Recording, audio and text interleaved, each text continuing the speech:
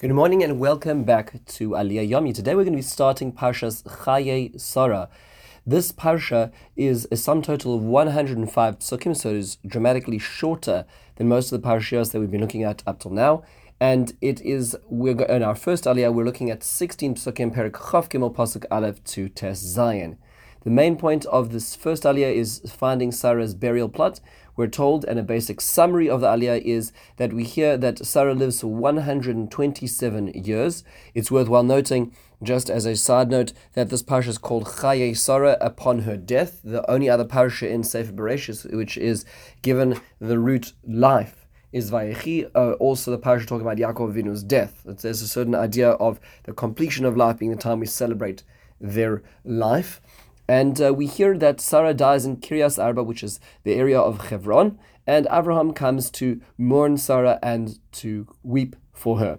So after he gets up from the taking care of the direct needs of her death, he goes and he presents himself to the Bnei Ches, the people in the area who are one of the Canaanite nations. And he says, Ger v'soshov anochi imachem, a very important statement. I'm both a foreigner and a resident.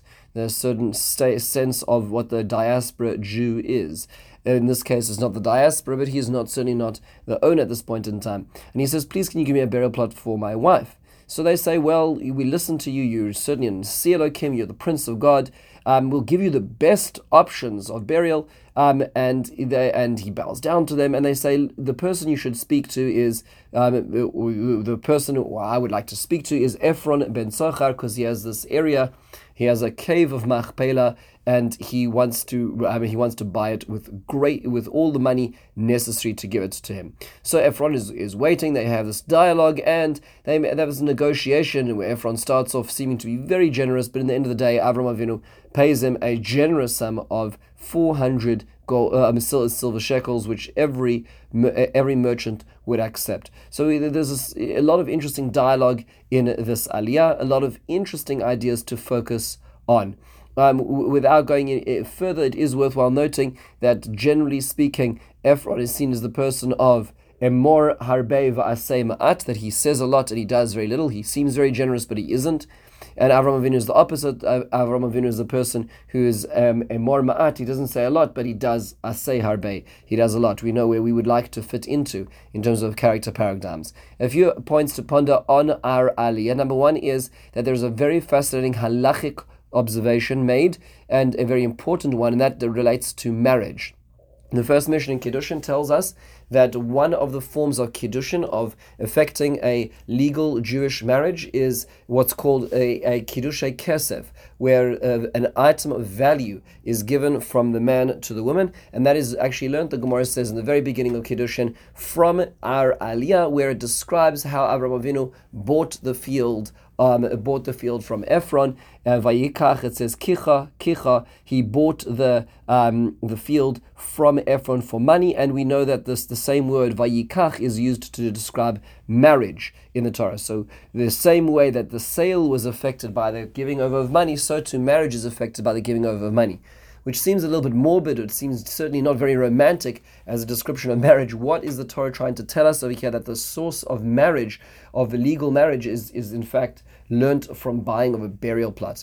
So one perspective, there's a lot of different themes over here, but one very basic theme is you go to the Mishnah in Pirkei Avos, in the first Perek Mishnah Vav, Yehoshua ben Prachia tells us that a person is required to kanei lecha chaver, to buy yourself a friend. That doesn't mean bribery. That doesn't mean taking a person on fancy trips. What that means, as the Rambam says, is that real friendship requires investment. It requires investment of time. It requires investment of emotions. It requires not just functionarily being on a person on the same train because we're going to the same destination. Whatever other shared activity we have in life, it requires investment. And what's being said over here is that marriage requires investment. Marriage is like a kaniya, it's like an acquisition in the sense that in order for it to work, you need to have emotional investment. It's not just what one gets from it, an idea which this generation certainly needs to learn. More than that, another thesis of an idea which can be learned from over here is the idea of the everlasting commitment of marriage. If you can imagine, certainly it's all very nice for couples to celebrate their marriage day and have a beautiful wedding album and pictures of that moment of slipping the ring on the finger and all those beautiful memories and all the money that's invested in that beautiful moment. But what about when it's not so easy? What about when it's going in and out of nursing homes and where there's medical treatments and the one person is more helpless than the other? Hashem Yerachem. In these situations, is it as grand? Is the excitement still there? Is there a notion of the commitment then? And what the Torah is perhaps saying to us over here is that Avraham Avinu's commitment to Sarah was not only just the same, but it was even more at the end of her life than even towards the beginning of the life. His care for her needs beyond her life were the same and more than her cares and needs and his looking after her even when they got married. And this is the perspective. Let that be the same perspective from the beginning to the end of their journey together. Another as perspective in marriage as well.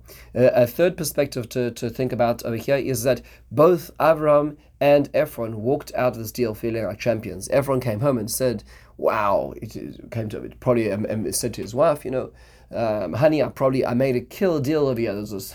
This foreigner doesn't understand the way of the land. He paid so much money just for a field and a cave, and he felt he was getting the better deal. And Avraham Avinu came out and said, I've got the eternal graveyard, the place of Hebron, the place where all the generations are going to daven, where Adam and Chava are buried. Everybody felt like a winner. Marriage is meant to be where both people will always feel that they're winning. They got the better end of the deal.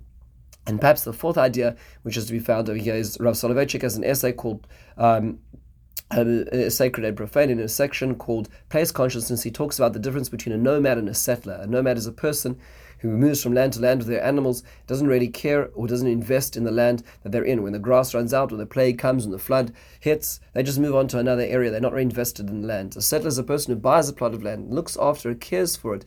It puts money, puts time, puts energy, suffers with it and rejoices over it, and ultimately has a real relationship, a real investment because he is connected to it. And Rav Soloveitchik says the same is true about relationships as well. There are people who are nomads who flit from relationship to relationship as long as it's exciting, as long as there's something that they're getting pleasurably or comfort-wise. And then when it's finished, they move on to the next territory that suits them. And marriage is not like that. The first acquisition of an Israelite in the land of Israel, of a Hebrew in the land of Israel, is Avraham Avinu's buying this plot of land. And this is ultimately the representation of what marriage is. Marriage is settling down, investing, not flitting from place to place, not flirting from place to place, but investment all the way through. Those are four perspectives in trying to understand the connection between marriage and the buying of this plot, the beginning of Sarah and Avram's marriage and the end of their marriage as well. Finally, it's worthwhile noting another point is what was the last test of Avraham. So the Mishnah in Avos tells us that Avraham Avinu had 10 tests. What are those 10 tests is a matter of debate. The Rambam understands in his commentary on the Mishnah that the 10th test was in fact the Akedah, the end of Pashas Vayera. However, Rabbeinu Yonah in his commentary on Maseches Avos disagrees, and in fact he says that the 10th and the ultimate test was the Kvuras Sarah, the burial of Sarah. Why? The burial of Sarah, yes, it was a tough economic negotiation. Yes, it was difficult. He was probably under pressure because of the time that he needed to bury Sarah, so the odds were against him. But that does not seem to come anywhere close to the idea of Akedah, of sacrificing one's own son. So why is this? So it comes back to a basic question, that is how did Sarah die? There are different versions of the Midrash over here. There's Midrash Tanchuma. And the Midrash Tanchuma says that the Satan appeared to Sarah in the form of Yitzchak and had a conversation, described what Avraham Avinu had done at the Akedah, or another version of it is that he appeared to Sarah and showed Avraham about to slaughter his son on the Har HaMoriah, at which point in time Sarah actually passes away. That she is in such shock, she's in so much pain seeing this apparition, that her soul leaves her. And why is that important? Why is this the Satan? The Satan is usually an agent of entrapment, an agent of testing, an agent of challenge. Yeah, this just seems like pure cruelty. Why? Why is this his job? So the perspective is very simple, and that is that the Satan is not testing Sarah, in fact. Perhaps for whatever reason Sarah's time has come, that's a separate cheshbon. But what happens is that Avraham Avinu comes home after Akedah and after overcoming the greatest challenge a human being has ever overcame in all of human history. And he opens the door, and one can imagine what he sees as Sarah is no longer alive, and that image that stays in his mind. And he, understanding and connecting the dots, realizes that it was his actions that actually brought this about, that this whole episode of the Akedah did have a cost, and that cost was the most dear relationship in his life. And one can wonder, what he would have thought then. And perhaps that challenge is the challenge of regret. The Satan was challenging Avraham Avinu, will you regret your actions? Will you regret what you did on behalf of Hashem when the chips are down? And that was the question that Avraham Avinu was being faced with. That was the 10th challenge, and a very, very difficult challenge. We say every night in the Birkas Kriya Shema that we ask HaKadosh Baruch Hu to protect us and to remove from us Satan me'acharenu milfonenu me'acharenu, to remove the Satan before us and behind us. In front of us, we understand that the Satan tests us, he puts all kinds of challenges in our way. But why behind us? The idea is that behind us sometimes we do good things, and the good things come at great cost. And if we regret them, the halacha tells us if we regret good things and if we regret bad things, it undermines the very action we did. The last challenge of Avraham Avinu was not to regret what he did, which was good, even at the cost and at the pain with which it came. This closes our first aliyah. In the meantime, have a wonderful and meaningful day.